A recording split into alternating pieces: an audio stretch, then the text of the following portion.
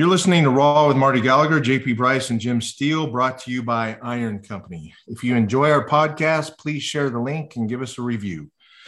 With us today is Ken Stewart, owner and founder of Tyson's Playground and Blackout Training Facilities located right outside our nation's capital in Tyson's Corner, Virginia. Ken currently serves as the Virginia State Chairman and Meet Director for the United States Powerlifting Association, USPA. Welcome, Ken. Thank you, gentlemen. How are you? Good to have you, buddy. Thanks for being with us today, Ken. For sure. So, all right. So, who is Ken Stewart? Give us a little bit of background on your fitness, exposure to fitness and what you're doing with it. Oh, all right, cool. I'll give you the short version. As most people who get started in fitness, I started as an athlete. I wrestled high school, college, and in the military. In the military, I was a physical readiness coordinator for my command. So that was my first. What branch, Ken? Navy. Yeah, right. So I was. Thank you for serving, by the way, Ken. Thank you very much. We appreciate it. Thank you very much. So I was a physical readiness coordinator for my command. So that was my first fitness job. After I got out of the military, college, then I was a personal trainer. I think that's kind of how everybody starts. Then a few other entrepreneurial endeavors. I owned some restaurants and a food delivery service for 10 years. And meanwhile, I was still training, doing some personal training on the side, not much. My younger brother played professional football, and then when he came, he used to come and stay with me for his summers. And one of the restaurants I had was attached to a gym. Where was this at, Ken? This is in Tyson's, right here in Sport and Health. Okay. Where are you from originally? I grew up in New York. I went to high school in Tennessee. Where? I grew up in the Bronx. Oh, okay. Yeah. Anybody from New York? No. No. I stayed away. Yes.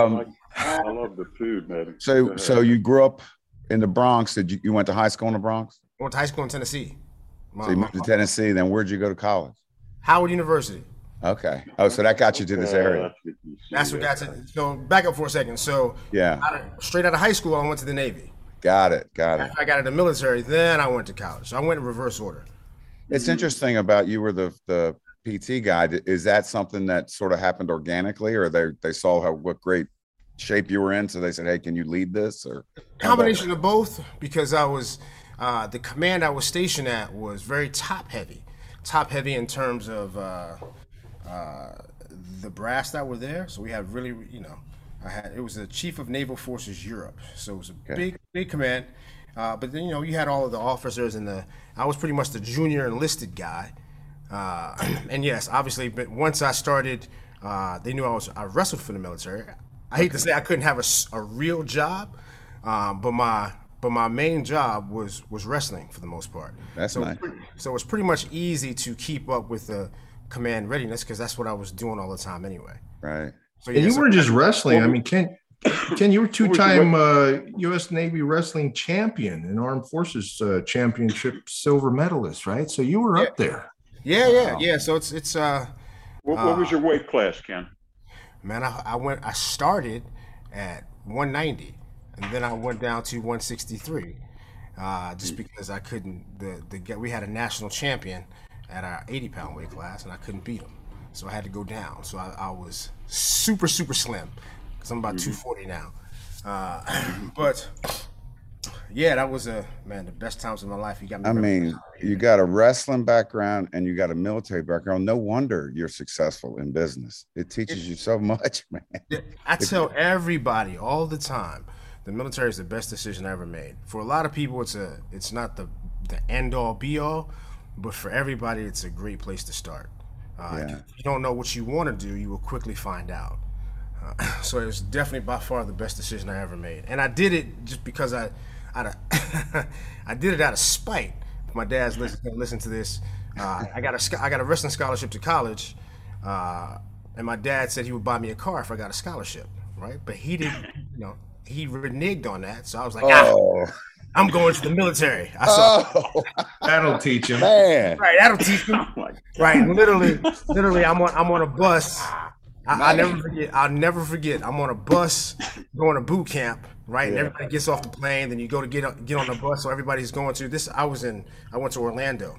So everybody, you see all of the people, all right? Everybody's talking, and they got like a little sign. They got a guy waiting for you to say, "Hey, this is where all the people who are going to the naval base in Orlando." So everybody's there. We get on the bus. Ha ha ha he he he. We get a company commander get on the bus and starts yelling. Yeah. And I'm literally like, what the hell did I get into? All because that car, man. Right. I was like, damn it. So, but yeah, still the greatest experience of that's great. Yeah, it was definitely the best decision of my Do life. not piss Ken off or renege on a bet, man. He's going right, exactly. Yeah. Thank God he didn't give you that '69 Camaro. You know. Yeah. And all I wanted was like a Oldsmobile Cutlass Supreme. Like I didn't want anything. Okay. I didn't want anything major. I'm like, no. So I was like, okay, cool. I'm going to the Navy. I'm gonna give you a Yugo. But Ken, if you would have got that car, how different would your life have been? Right? It could have took a whole totally different turn. So you know what? So now you thank your dad, don't you? It's crazy. It's crazy. And he didn't want me to go. That's part of the other thing, right? He was like, I don't want you, he served in the Army. So he was like, yeah, I don't want you to go to the military. Nah, you gotta go to college. You couldn't join the Army, could you, Ken? No. You had to join the Navy. You know what? Just to spite them. And you know what it was, Marty? I'm not gonna lie. So you know how when you're in school, the recruiters come, right? Yeah. And then they're all standing around at their little table. So I'm still like, all right, cool. My dad's not gonna buy me a car. I'll figure this thing out. I'm not. Our recruiter came, and he was on point. Like all the girls were like drooling over him. So I'm like, all right, that's cool. For me. No. That's not even what I said. I was like, okay, cool. That's cool. I don't have no problem with no girl. That's all right. And then he was like, hey, what are you doing? I said, man, I'm trying to figure out what school I'm going to. He said, well, you play sports? I was like, yeah, I wrestle. He said, you can wrestle in the military. I was like, how? Yeah, I didn't know that either. I didn't know that. So now they have a world-class athlete program. So they're literally recruiting. But then you had to make the team. Right. So he said, well, what do you want to do? I said, well, I think I want to be a lawyer. Oh, man, you can do good on the ASVAB. We can get you right to be able to get ready for law school easy because you can take classes while you're in the military. So I'm like, okay. But yeah, if you wrestle, that's all you do. If you're part of the Navy wrestling team, you'll just travel with the Navy and you'll compete. I was like, really? How is this? So he was like, all right, go take that ASVAB. I went and took the ASVAB, did really, really good. I was gone. Wow. So you were in there for 5 years, right? Did you wrestle all 5 years? Wrestled for 4 years. So the first year is, I don't want to say it's a wasted year. What year is this, Ken? Give us the time. 93 to 98. Okay. So you have to, the first, you got to go through boot camp, and then whatever your A school is, and then you have to put in a request, what we call a request chit. So back then you had to literally go through your chain of command and say, hey, you had to request this time off to go and to be part of to go for the tryouts. Because I was stationed overseas, if you were in the States, they would have like little smokers, then you would get invited to the team. But if they didn't, you had to just put in a request chit to go to this training camp and then hopefully make the team. And how it was back then, if you made the team, you stayed and trained through armed forces. If you did well in armed forces, you went and stayed, you went through nationals, so on and so forth. So it was a very rewarding experience in so many different ways because I met a hell of a lot of people. I got a lot of help. It's ironic now, 20 years later, that the former chief of naval operations is a member of my gym. No way. Yeah, so it's crazy, but I could go on and on about that. I'm sorry, Ken. I'm sorry. Repeat that. The former chief. What? Say that again, please. Former CNO, Chief of Naval Operations. His name is what now? He's a member of my gym. Oh, and he must have. He works at he works at works out at his gym. He works out. So he remembered you. No. That's just ironic. Ken was in the military and the Navy. Yeah. Now their head guy works out at his gym. Right. Yeah. Right. I got it. I'm with you, bro. I'm with you. Yeah. Retired 4-star airman, one of the nicest guys. Really? Ever. Yeah. But yeah, I could talk about that's a whole nother conversation we could get into. So Ken, you're in the Navy 5 years. This is where you start to build your foundation, your discipline, all that, which you're going to need. I mean, going forward, you were involved in, you said restaurants too, right? Restaurants, gyms. I mean, that's a dream come true, right? I wish, Actually, it's not. It's not. It's not. The restaurant business. The restaurant business. That is tough, right? Yeah, it's tough because it's one of those things where either you stay small forever and that's your job, or you grow and scale it so you can have the resources to be successful completely, right? Well, Otherwise, here's a little statistic: 7 out of 10 new restaurants fail. Yeah, it's the toughest business to be in, man. it's hard. And then you add everything that's going on. I mean, there's restaurants around me, man. They're all boarded up.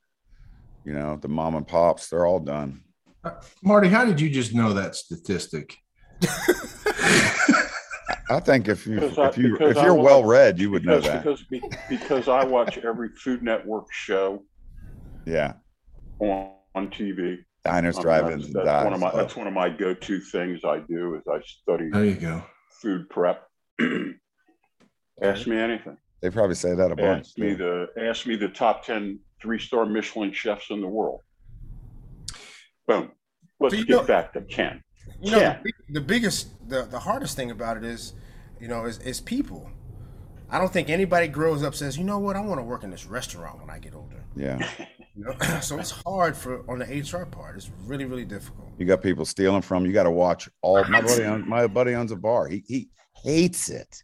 Shrinkage is the craziest thing. You can't find anybody to work. You got these young kids coming in, and all of a sudden you ask them to do a little extra stuff, and they're out of there. It's that's all he does is personnel. Ken, Well, how did we shift into professional fitness?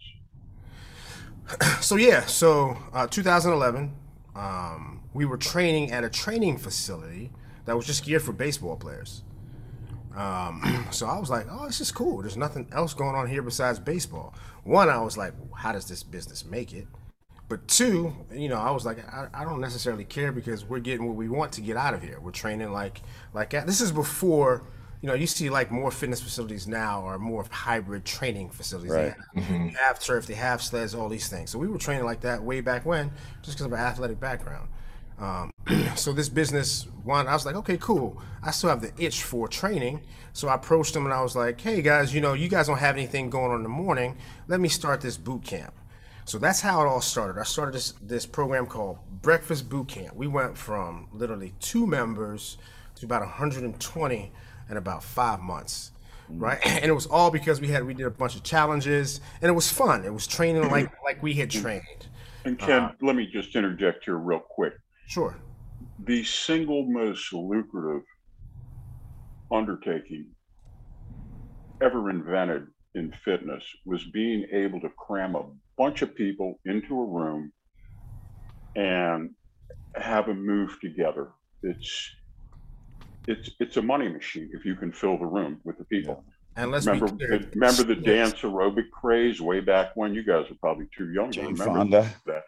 And they would have 100 women on a basketball court, Right. standing shoulder to shoulder with one instructor with a boombox. Right. Yeah. Yeah. I mean, that was yoga now. magical times for fitness facilities. Well, So here comes Ken, and you're filling them up, right? yeah, but that wasn't I always aimed to be the anti boot camp. Right. I Right. call Well, define that. What does that mean? Yeah, what we doing? Yeah, because most people think boot camp is run around, do a bunch of burpees and dumb shit, right? Right. Beat them up. Yeah, it's real easy to make somebody get tired. It's very difficult to make them get better. And hurt them. It is. And I was like, all right, cool. All right, we're gonna make this a little different by keeping the main thing. All right. So we how we did it wasn't just, hey, we're just gonna do a bunch of conditioning exercises and call it a day. You're gonna leave out here sweaty. You still wanna we said we still were gonna let them get sweaty because you gotta give people what they need, but you gotta also give them what they want.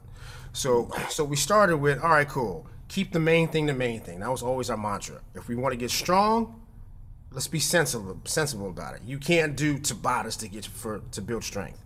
So we had a basic warm up, general warm up, dynamic warm up, so on and so forth. We had a basic strength workout, and then we did our conditioning. We didn't mix them together. Yeah. It wasn't crazy metabolic training, and we've kept that formula. How long is the class, Ken? 55 minutes. Okay. And it's So something you had them moving. depends. They were moving. Yeah, so it just depends. So, like sometimes at the beginning when we're just teaching, if there's a lot of skill instruction, the workout's a little bit longer. We try to shorten it up, make sure we don't go too far over. But if we're in the fourth week of a program, everybody understands what's happening. It's a little bit shorter. But as I grew this thing, especially with adults, you got to understand that they are on a time crunch. You can't have, like, you think your workout is great, and I've added all these mobility extra stuff and these crazy core finishers that they're gonna love. But what they're gonna love more is to get their ass out of the gym and get home to their kid that they gotta take to school, or Right. get home to whatever they have to do. They got a meeting they gotta go to. So you gotta balance that. Hey, I'm giving them really, really what I want them to have to make them better, when actually what they wanna have is a great workout, feel like they've accomplished something, and get on about their day. That's exactly right. Hey, Kim, one question. You started all that, the boot camp and everything in 2011 before you started your gym. So at that point, 2011, had you started bodybuilding? What was your, I don't know if you had any certifications of any, what was your background with fitness education or anything up to that point? Or did you just kind of take what you learned from the Navy and start and apply that to your boot camp? Man, great question. I don't know how we skipped so far ahead. So, so when I got out of the Navy, I got a part-time job as a trainer at Gold's Gym. So I was just a part-time trainer, and I loathed part-time. Have you been lifting? Yeah, man. I was lifting since I was 14.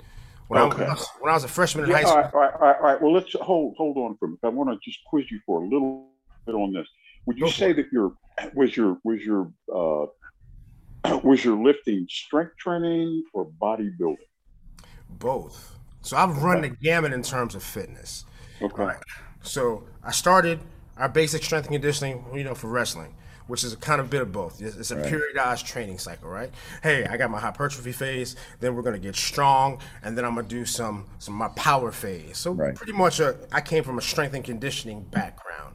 After I stopped wrestling, I got into. Well, I was always powerlifting, and funny how I got into powerlifting while I was wrestling for the Navy is that same 163 pounder that I was talking about before he could squat 600 pounds. And most I could ever squat was like 405. And I was like, what in the hell?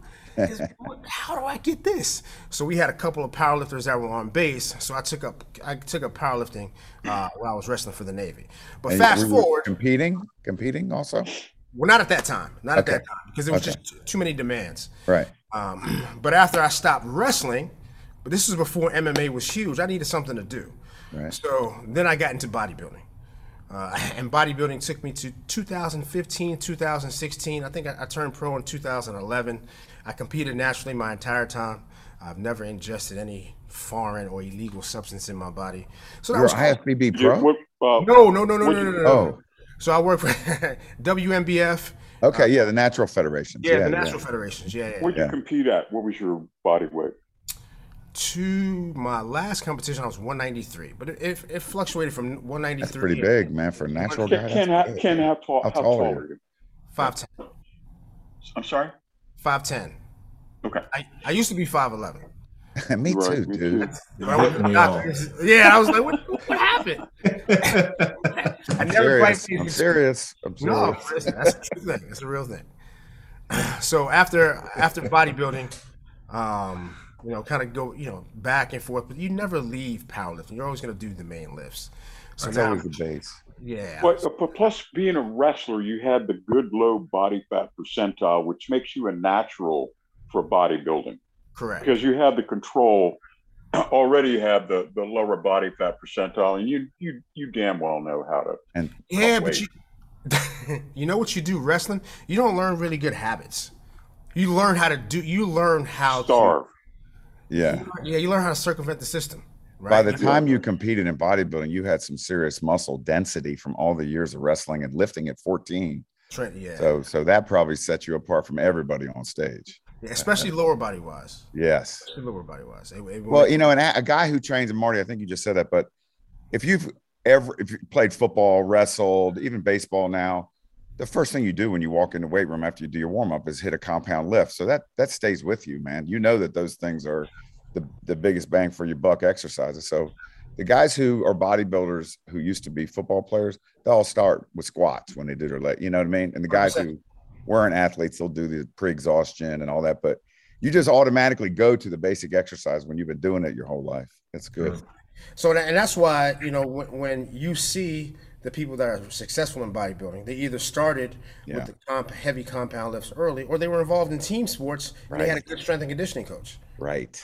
And they just wanted to find another outlet after they finished doing whatever their sport was. Exactly.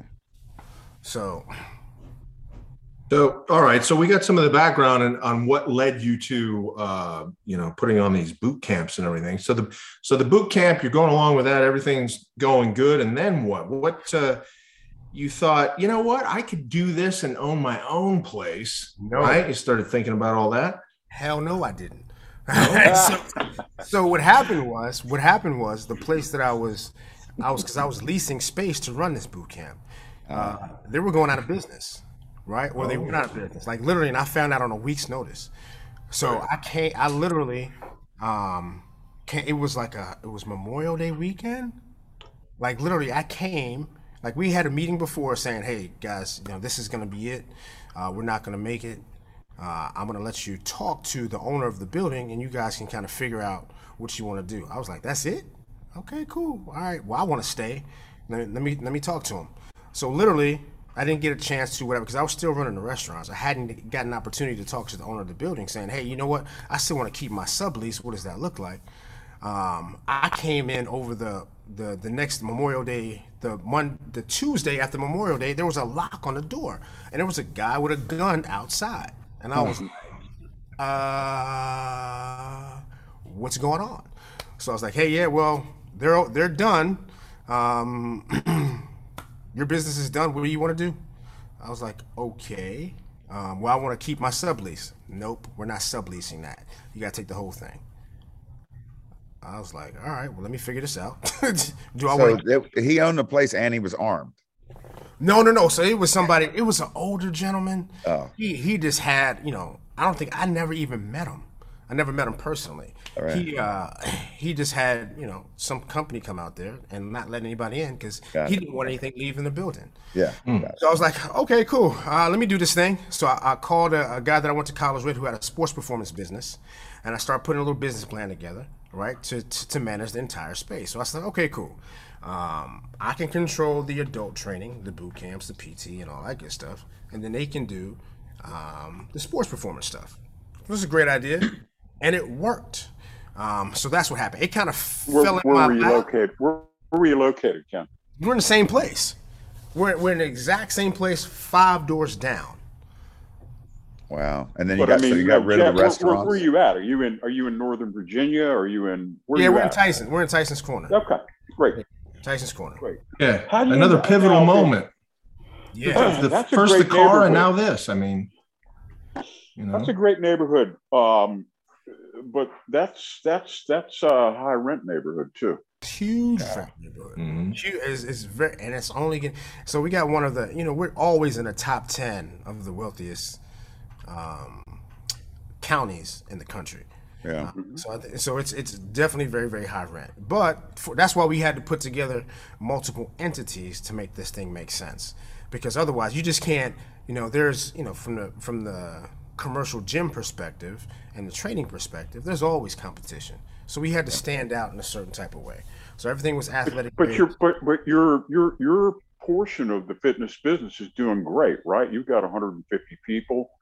Yeah. But then I didn't have a place to be because I wasn't the main guy. I wasn't the person who had the lease. So So well, you could. I mean, you could. I guess you could have taken them down under the bridge with Darius, right?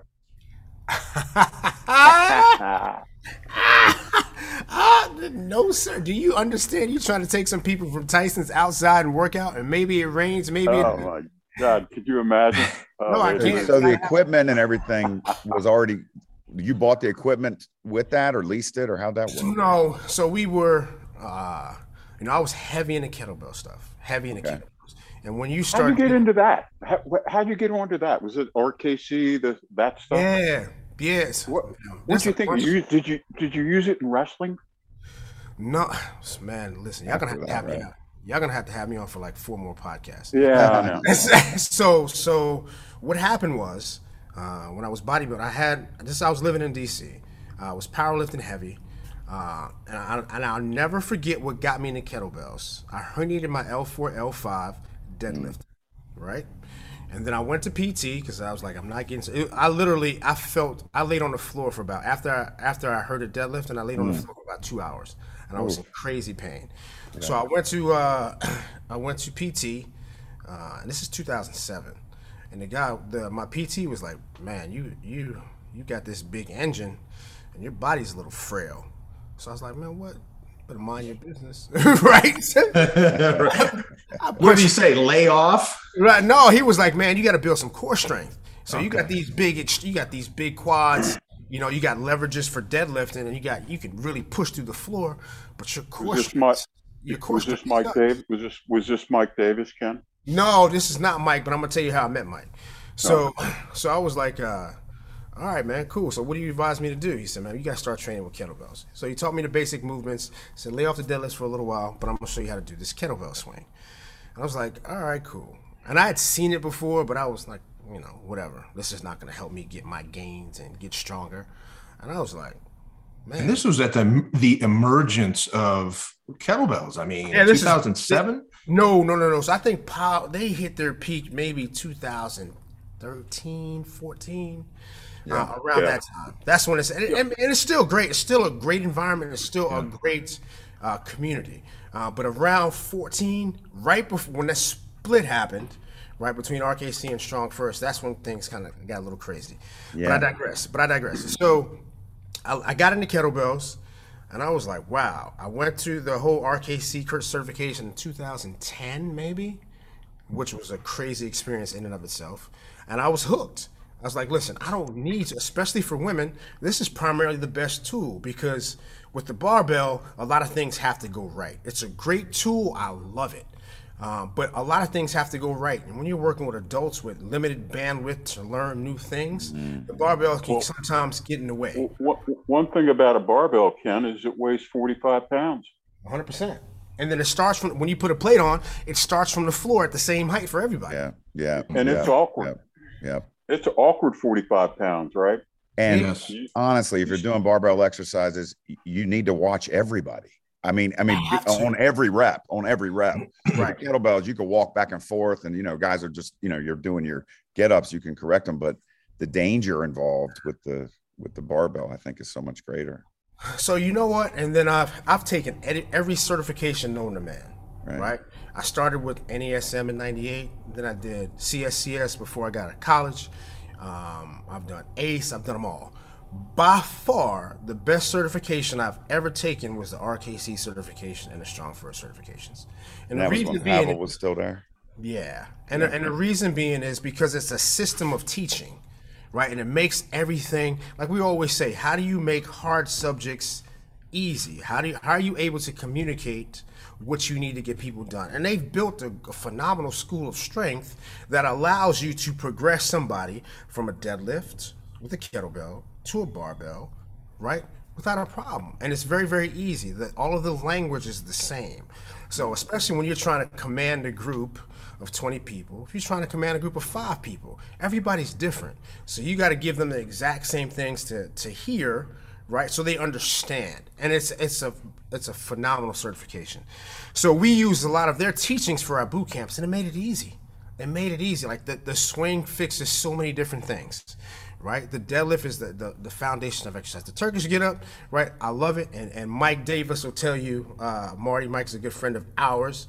He'll tell you that it's the best exercise for anybody.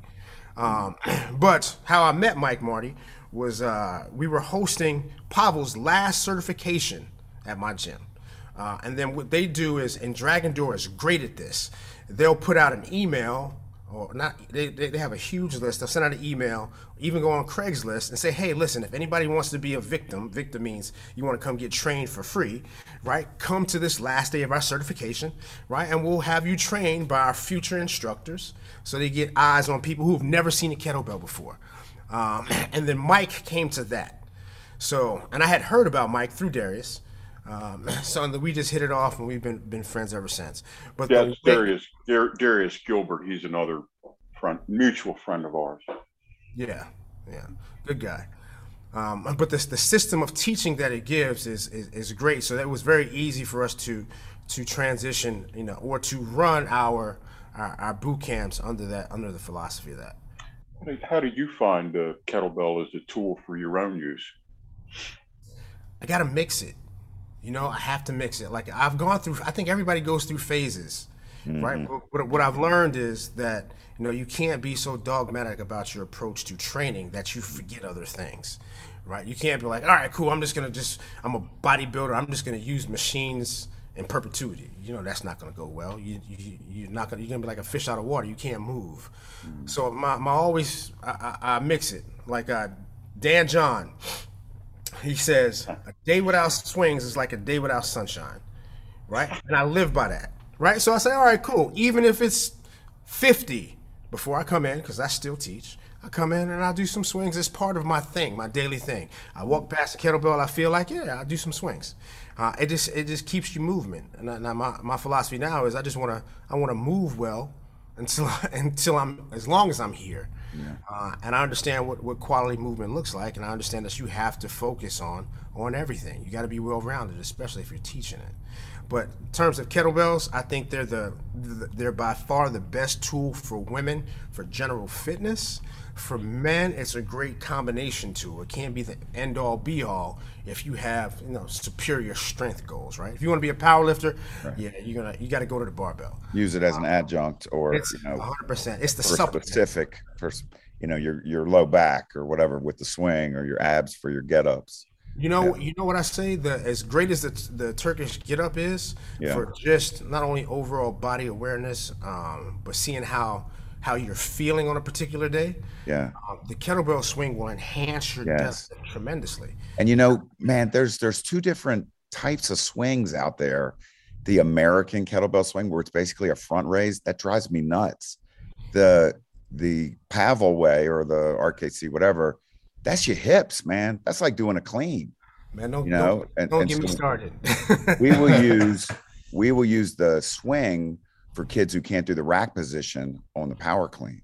I mean, that's how much hip explosion it takes. I mean, you want to act like you're throwing that kettlebell across the room, man. I mean, with 100%. Your hips. You're opening the hip hinge. You're opening the hip and hinge. snapping. That's what creates the velocity. Yeah, it's a violent movement. And I did Donnie Thompson's a friend of mine, or I haven't talked to him in years now, but we were communicating back and forth, and he had done the 300 swings a day. And Donnie's a big dude, played at Shepherd, Marty, and was a power lifter and everything. And I said, what's the deal? He said, man, it's helped me in everything, man. 300 swings a day. Do it for, I don't know what I did it for 4 to 5 weeks with just the 24? 54. Yeah, 54 pounds. 54? Oh, 24 kilos. 53 pounds. And so I just took that everywhere. And like 54 kilos. Whoa. No, not 54 kilos, right. 54 pounds. The little one, right. 54 pound, yeah. And I loved it because you know what? I was going on vacation. I didn't feel like paying $20 to go to a gym and all this, and you don't know what the equipment was. And I just grabbed that and did it everywhere. And my grip strength and my forearm size got a huge boost, man, and my cardiovascular. You were burning a lot of calories off too. Yeah. Who was telling us that? That's a great program. Who'd you do that kettlebell swing experiment with, where they burned some crazy amount of calories? McGill. Dave Whitley. Dave Whitley. Yeah. Oh, Big Dave. Yeah. Big Whitley. Dave? Big Whitley, because he's 270-pound guy. We strapped him up. They took him over to the University of, I think, I don't know, Vanderbilt or someplace. They strapped him up and put him on the machine, and he had this incredible calorie per minute burn rate. And he was able to go on for, I think, 75 minutes. And I don't know what he burnt, 3,000 calories or something. Crazy. Yeah, it was crazy. Try to do that every day. That'd be Yeah, well, again, because it's mass times velocity squared, right? And because he's so big, it's like a giant tractor trailer. I want to switch gears because we kind of on a time thing here. And Ken, you are the major domo of a big time fitness emporium, and you see a lot of personal trainers. I tell you, every time I go anywhere, I have people come up to me, young people, earnest people, eager people, smart people with degrees, and go, I'm going to be a personal trainer. And part of me is like, don't do it. I don't know if they understand what a difficult life it can be. Let me just start, if I can, with the kind of the swing shift attribute that goes with being a successful personal trainer. I'm sure you can tee off on what I'm going to say, but I mean, it's like being a fisherman. When are the clients available? Oh, they're available before work, starting at when the gym opens at what time, Ken? 5:30, 6 o'clock. Yeah. And then you need to be available after work. Yeah. From when they get off work until 10 o'clock, 11 o'clock. And you have a big space in the middle of your day. And that's your damn life. And if you're not willing to put up with that, don't become a personal trainer. Unless you get in academia like Jim, where it's kind of a 9-to-5 thing. But if you want to be a successful personal trainer in this world, you have to come to grips with that. And also, they love to train on weekends. Yeah. So you can kiss your weekends goodbye, because any time that you're not at the gym and a client is there, you are losing money. Ken, take it away. Low outside pitch. Yes. Well, so here's the deal with train. I think the industry has changed significantly, partly because of COVID, but the internet has changed the way things are done. So that's how I started, Marty. When I was training heavy, I was a personal trainer. I was a master trainer for TSI, Washington Sports Clubs, and I started at 5. I'd have a break at 9, right, and then I'd come back at 4, and I'd go to 8, and that sucks. I did that for about 2 years, and I was like, okay. Did you work weekends? Hell, what? Yeah, I worked when clients needed me to be there. Yeah. Right, because that's how it goes. What did you do in the middle of your day though, with that big slot open? Worked out. I wasn't. Life. Yeah, it's the only time he had. It's the only time he had. Yeah, that's when you get your bills done. You go to the bank and all that. Slept. Yeah. Ate. I wasn't as business savvy then, but yeah, I would, wake up early. I'd go work out, fuck around for a little bit, and then it was Groundhog Day every day except for Sunday. It was the same thing. But now, because of COVID, there are so many opportunities.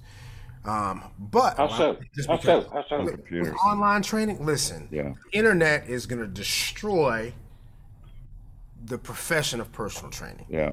The social media stuff.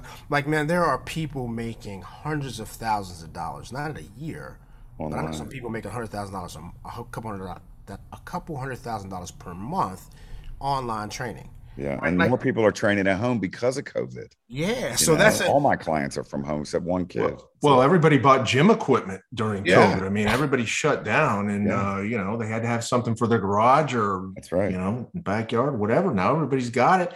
Online now is just the natural progression. I don't know. I think that people are tired of being holed up. I think there's an electricity in a maskless environment 100%.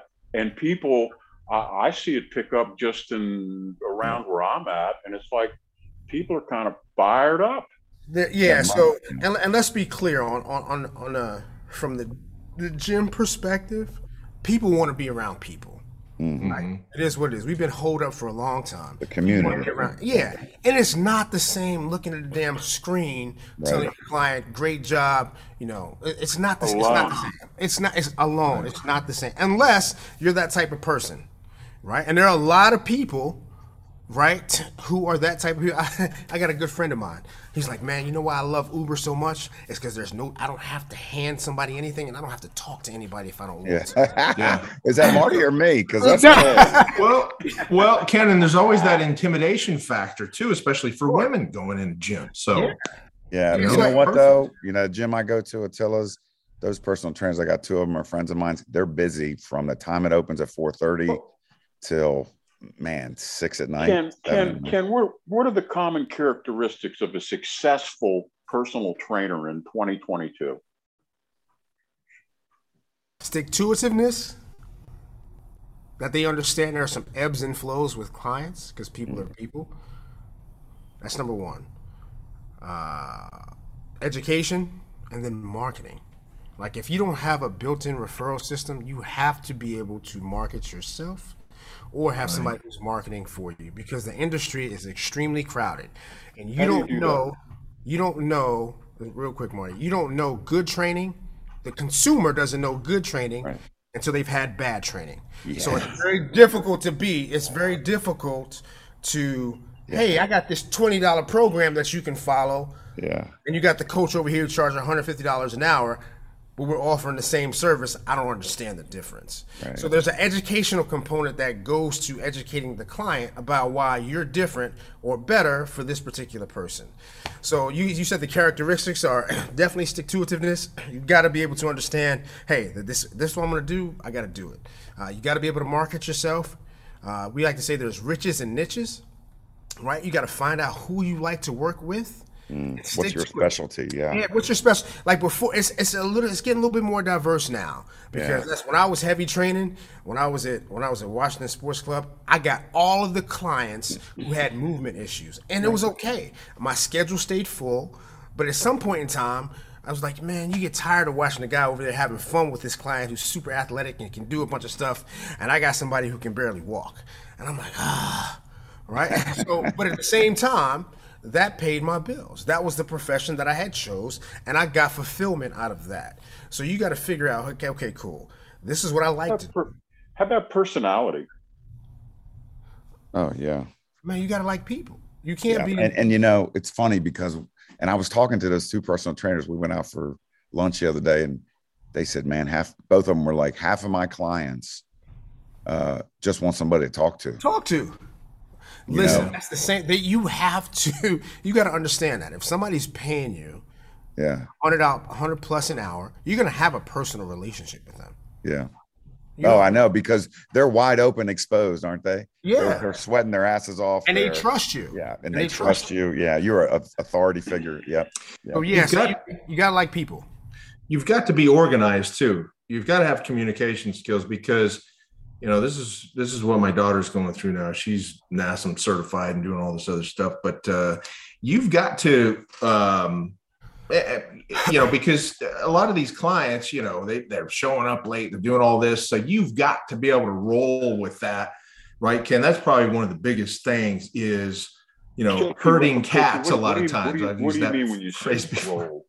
JP, what do you mean when you say roll? You've got to, because it's always going to happen. You're going to have people showing up late. You've got an hour allocated for this person. You've got another one scheduled right after that. You've got to be able to roll with the punches and figure out how to deal with that in a professional manner, not get upset, and just deal with that professionally and know how to handle people. Right. So that's one of the biggest things too, and organize and, just stay in communication with your clients. I think you have to be clear. You're perfect, correct. But I also think you have to, number one, set boundaries. And number two, be perfectly clear from the beginning. Yes. Listen, my expectation, I have all of our clients, every trainer here, myself included, because I still do a little bit of training. You got to sign a contract. And we need to talk to each other about what our expectations are. What are your expectations of me? What are my expectations of you? I'm from the military. I expect you to be on time. Right. If you can't be on time, understand that my time is valuable just as yours is. If you are late to your session, we start and we stop here. Right. Our stop time is our stop time. Whatever we get done in that allotted time, hey, otherwise, when we get finished, I will say, hey, you're not done with your session. You can either make it up, go finish what you got to do, or we'll catch up on the next time, but I have another person waiting.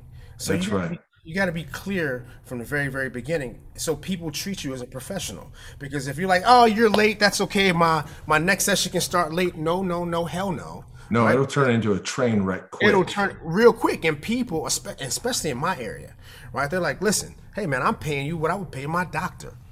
Right. My expectation, my expectation is that we start on time and end on time. So tardiness, that's a non-starter for me. Yeah. And I think most trainers will be, to adopt those policies as well.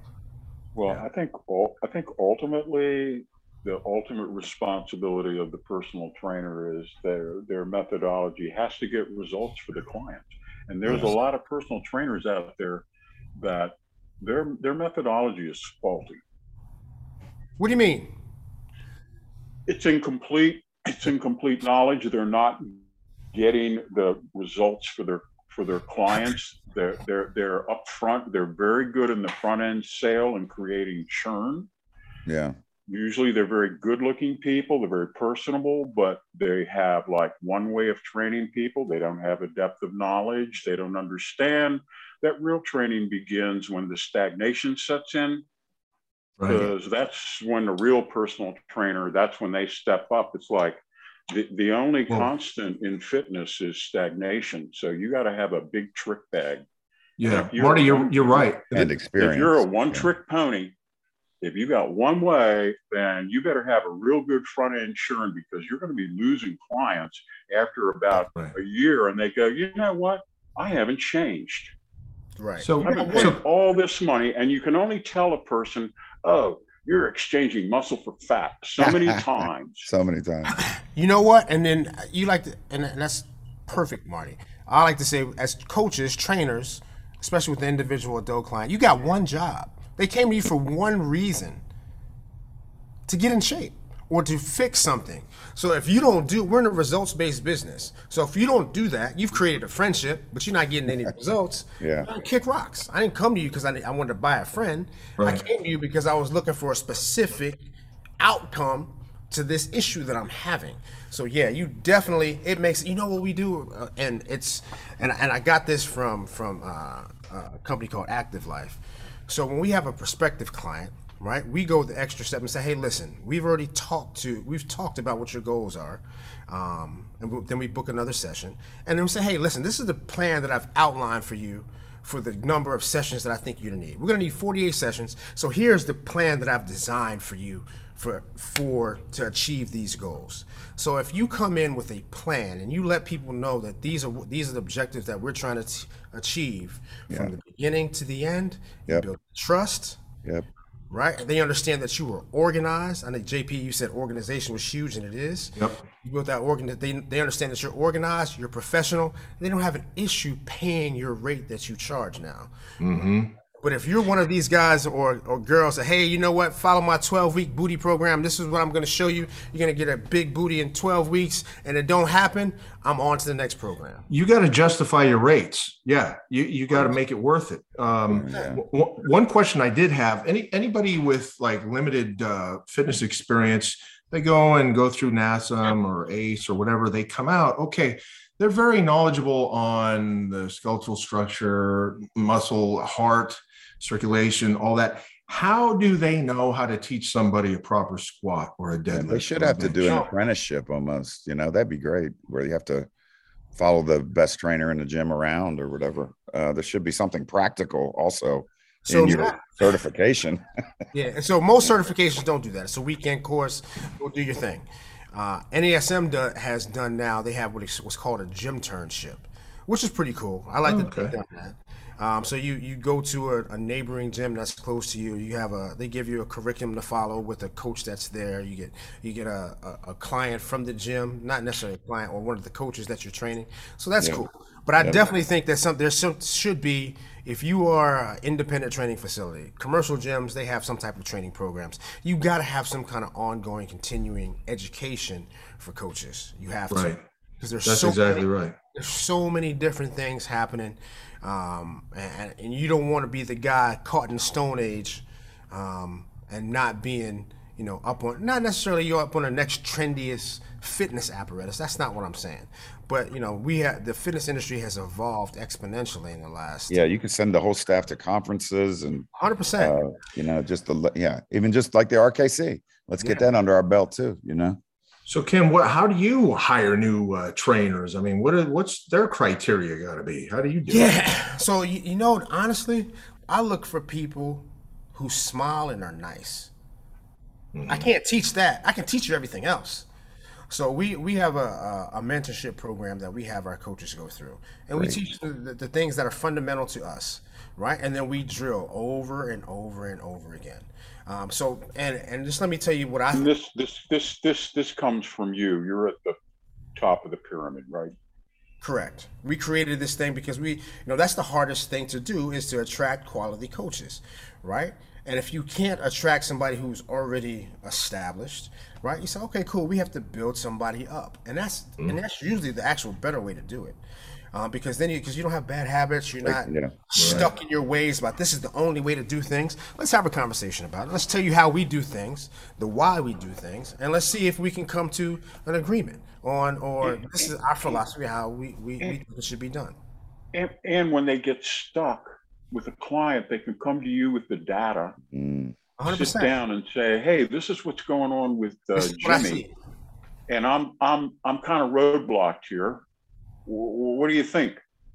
100%, and that's how it has to be. In a lot of gyms, okay, people just pay the gym a fee, or they pay the gym a percentage, but they don't work for the gym. In your gym, they actually work for you. So we have some people we have two of those. So we do have independent contractors. When we first started, we grandfathered them. We don't do that anymore. Okay. Just because that doesn't necessarily fit what we do. Right. But even our independent contracts believe in kind of what we do. Some of them have specialties. We have some people that specialize in bodybuilding, powerlifting, but we all have the same type of overall philosophy. Yeah. Right. That's important. But we no longer do that. Everything we do now is all in-house. Got it. But I think it's important for even facility-wide that people understand the most important thing is, yes, we're trying to get our clients results, but we've built this, hey, the most important thing is that you move well, right? So from now until the good Lord calls you home, you want to be able to do the things that you can do now or that I'm going to be able to get you to do. So as long as you lead with that, regardless of what your goal is, I want to compete in bodybuilding. I want to do some powerlifting. First thing you got to do is make sure you stay injury free and you move well. So I think as long as everybody's on that, then everybody will always try to learn how to get better, right? If you give your coaches some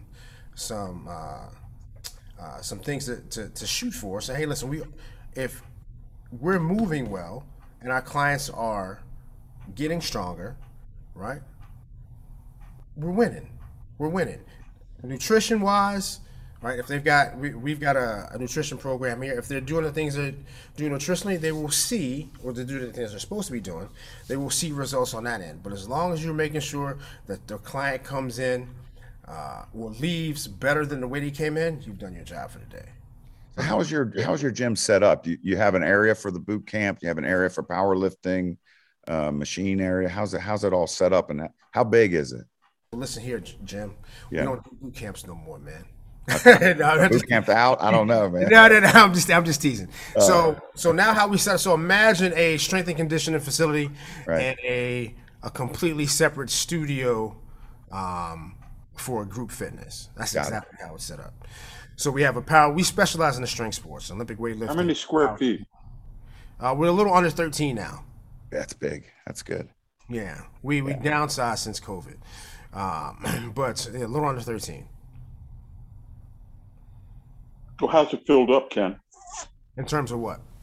In terms of your how do you break it out in terms of your equipment setup? And when I was there, I was seeing, I don't know, all kinds of baseball. Yeah. So all kinds of stuff, man. So we don't have that anymore. So right after COVID, we were like, okay, cool. We can continue to pay for this space that's going to sit here for a long time, or we can figure something out. So going back to the personal trainer, when I said stick-to-itiveness, I say that because we've had to have that so much in business, You got to figure, all right, cool. How are we going to reinvent ourselves, after COVID? Because we don't know how long people are not going to gather for. So pretty much what we do is we do strength and conditioning, personal training, and our group training is done in our studio. Our studio is blackout. So imagine if CrossFit and Orange Theory had a baby with smarter programming and no treadmills. So we replaced the treadmills with boxing. That's a completely with boxing. Oh, that's great. Yeah. So, and I love boxing because it's we did it for cross training when I was wrestling, and I boxed when I was a kid. But it's so anterior dominant, right?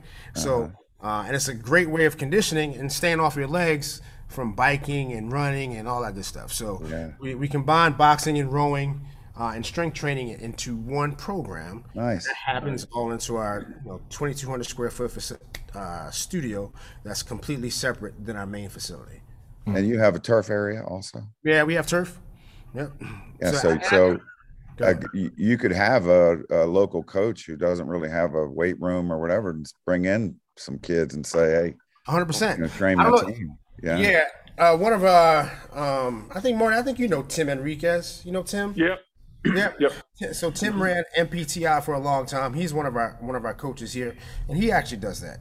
Tim, great. And going back to personal training, Tim is probably one of the only guys that I know who has stuck to his guns and will not train after a certain time. Now, it takes a while to get to that, to be established like that, but he set some very clear boundaries. I train from 6 to 2. Yeah. That's it. Everything else, I'm going to be with my family. He comes in on Sundays to train his son and a group of his kids, just because that's what he loves to do and he wants to see them get better. But it's on his time. But he's earned that. He's 20 plus years in the industry. Yeah. He sticks with, hey, this is what I'm going to do. I've set these boundaries. I'm going to try to fill up these times between this time. I'm not working past 2, and I'm good. You got to earn that, though. Yeah, you don't start out that way. And I think a lot of these younger kids starting out personal training want to start that way. It doesn't work that way. And listen, the amount of the people who say this is what I'm gonna do because it fits my schedule, huh? Yeah. No. Because it fits your schedule? Well, how many people do you know that have 11 o'clock that they can come train? It's not that many. Right. So if you are fortunate enough to get that, so happy for you. But your ass better be ready to come back to the gym at 4, 5, 6, and 7, because that's when people get off work. I've owned my business 26 years. I still don't have my own schedule. Right. It depends on what's going on. It's the have you guys bounced back 100% since COVID, and how did you make it during COVID? I mean, what did you do? Did you freak out?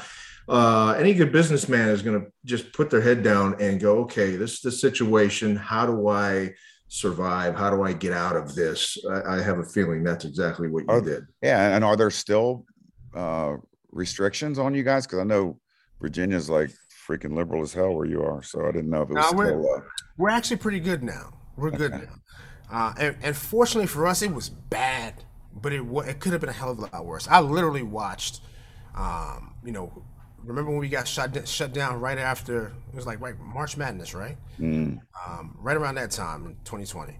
And then literally 3 weeks later, the 24-hour fitness, 60,000 square feet across the street from me, shut down completely. Wow. So I was like, we might be in for some struggles. So what I made sure that I did first and foremost, all right, cool, stop spending money. What are we spending money on? I looked through all of the things. What are our line items that have to stop? And fortunately, fortunately for us, a lot of the people that we built our CRM, scheduling, we heart rate monitor stuff like that. We just cut off recurring billing stuff. All right, cool. How can we make his people? We have open access memberships, then we have training memberships. All right, our open access membership, I can't charge you to come here if you're not coming. Shut your membership off. Nothing. our group training membership, we said, all right, cool. This is an opportunity for us. Right. So we got a studio that was full of ergs, rowers, bike ergs, ski ergs. We said, all right, cool. The best thing for us to do is start programming things because we don't know how long this is going to last and come get this stuff. So when they were like, hey, cool, starting, our governor was like, starting on in 2 days, you can't leave your house. We were like, all right, we got a studio full of equipment. Get out of here. All right, so we start setting up signups. In order to keep our equipment, you just had to keep your membership active, right? So these people kept their membership active, and we emptied our studio, dumbbells, rowers. Some people took barbells and plates. We even did that for our open access memberships. Members, you could take barbells and plates. Oh, so they borrowed them. Okay. Yeah, so they borrowed it. The gym was empty, with the exception of the structural machines that can't leave, but plates, bars, all that was gone. Wow. We had our Eleiko racks gone, so we gave that out to our members in turn for them to keep their memberships active. Wait, did they come and pick this stuff up, or you had a delivery team? Listen. People were so thirsty here for stuff. Yeah, they came and got it. Hey, what a great idea! I've never even heard of that. That's pretty cool. You had no choice, so you got to think about it. So the stuff is going to sit here. Yeah, nobody's using it. Yeah. Nobody's using it. They can't come. I mean, and I trust our members, and we was like, get it out of here. So how long did they how many members do you have, Ken? A little over 500. Whoa, that's a lot of members. Yeah. But how long did they shut you down for? Oh, we were done. So this was March. We opened back up in July. Man, oh man. I try to forget it now. It was like a nightmare. All right. Well, look. Let's spin ahead. Hey, tell it because we're closing in on our deadline time. Tell us about what's coming up on May the 14th. Yeah. So we have what we call Living Legends Weekend. So now, amongst the other hats that I wear, I'm the state chairman for the United States Powerlifting Association, USPA. We have Living Legends Weekend. So we're gonna have our USPA state championships. I got Eddie Cohn coming in. He's gonna do a couple seminars. We have a strongman competition. It's a pound for pound competition, which is pretty cool. I don't know if you guys seen that mammoth bar? Yeah. Huge. Yeah. So it's a pound for pound mammoth bar deadlift competition, then a clean and press axle, along with our traditional Virginia State Championships powerlifting competition. So Eddie's going to be there. Marty is going to be there. Ray Williams, a good friend of mine, he's going to be there. Kirk Kowarski, he's going to be there. And a couple other guys who are unnamed are going to come in. It's going to be a phenomenal show. It's going to be, our goal is to get this on ESPN. So we're bringing out all the stops to make it look great. I mean, it's going to be video walls behind the competitors. We got like live broadcasting announcers. So Monday Night Football meets the strength sports world. So it's going to be a great time. I'm excited about it. Ed has been out here before, brought the house down. Nice. So I'm excited about it. I can't wait for it. We've had Ed on here a few times. Love having Ed on. Ed is great. I just saw him in Chicago. He is the funniest guy ever. But yeah, I can't wait for him to get out here. And I can't wait to have Marty back out here too. Jim, are you going? All right. I don't know. I might go down there. That'd be great. That'd be great. I'm telling you, if I was just starting off in powerlifting or was a competitive powerlifter or strongman, dude, I would swim through rivers to get to that thing. Oh yeah. I mean, the information that you can get just from having a side conversation with 100%. One of those guys will be more than years of training. And I think the reason we do this is because the generation growing up that has grown up on Instagram and now TikTok and seeing lifters, they forget kind of what's preceded them. They forget like these are the guys that really paved the way to do what you do now, right? So we got to get that to the forefront. So we're gonna say, hey, listen, just come listen, just come see. A lot of this stuff that you are doing, this is where it came from. A lot of the stuff that you should be doing that you're not doing, you should learn about it, right? So it's we got to keep this in the forefront of everybody's minds, especially in the strength sports, right? History is so important. It really is. So important. So important. How do we sign up for this? Where do we go? So you can go to, we've got a Facebook page. We've got, and I can put the link here so we can send it out afterwards. But it's on Facebook, Strongman Pound for Pound Challenge. The actual, it's going to be at the Shop Gym, which is in Ashburn, Virginia. So for the people who are spectators, just understand that that's the 13th, 14th, and 15th. We're going to be here at the 13th at Tyson's Playground. You just show up. We have tickets online. The tickets, you can go to tysonsplayground.com and get them. So that'll be like a meet and greet. The powerlifting competition and the strongman competition on that Saturday. And those tickets will be online soon. But you can also get them at the door. And then Sunday is the all powerlifting competition. Ed's seminar is on Sunday here at Tyson's Playground. And Ray's, let me back up for a second, sorry. Ray's seminar is on Saturday. Those tickets are online. And Ed's seminar is on Sunday. Marty, you're going to be here the whole weekend, yeah? As long as there's whiskey there. I am Ken's mind-numb robot. Well, there it is then. Yes. And so it's cool. Ken. So if there's whiskey there, he'll be there all week. So that's what I was about to ask. No. I haven't drank whiskey in 10 years. Really? Excuse me? Whiskey it destroys my next morning. Real quick, Marty, Virginia Beach, you and I are that was at a bourbon place. Don't let me down. Don't let me drink any Jim Beam. Don't let me drink any whiskey. I go to the bathroom. Marty, so Marty, real quick. Back and there's shots of whiskey. That was your fault. Why did you leave me alone? I'm sorry, man. Whiskey bar. That's not my fault. I can't be held responsible for my own actions. True. So let me ask you a question, Marty. So we got a VIP dinner on the 14th at Earl's, right? You're not gonna have some whiskey with us? Whatever I'm instructed, I'll do it. Don't worry, he's all in. It's not a hard push, Ken. You just put it in front of him, son. What is with you guys? You guys, it's like I'm an Irish writer. I'm trying not to morph. Yeah, you can't help it. I'm trying not to morph from an Irish writer with a drinking problem into an Irish drinker with a writing problem. Okay, got it. You guys are not helping. Yeah, sorry. Ken, your website's tysonsplayground.com. I do drink beer, though, still. All right, so tysonsplayground.com. That's your main website, I think. And then for Blackout, you can go to blackoutdmv.com. Yes, sir. And what else? You want to give your social? Tyson's Playground, and then blackout_DMV. Okay. All right. Super active on social media, or we try to be. I will say this too: the USPA, the squats I've seen, man, they're good, and the judging is tough. And I have a kid that I train out of Georgia who's USPA thing, and I've watched all his stuff also, and good judging, man. I was shocked because other than USAPL, I don't see, really great judging, and everything I've seen is good so far. Man, we try, man. That's good. You guys are associated with the IPF.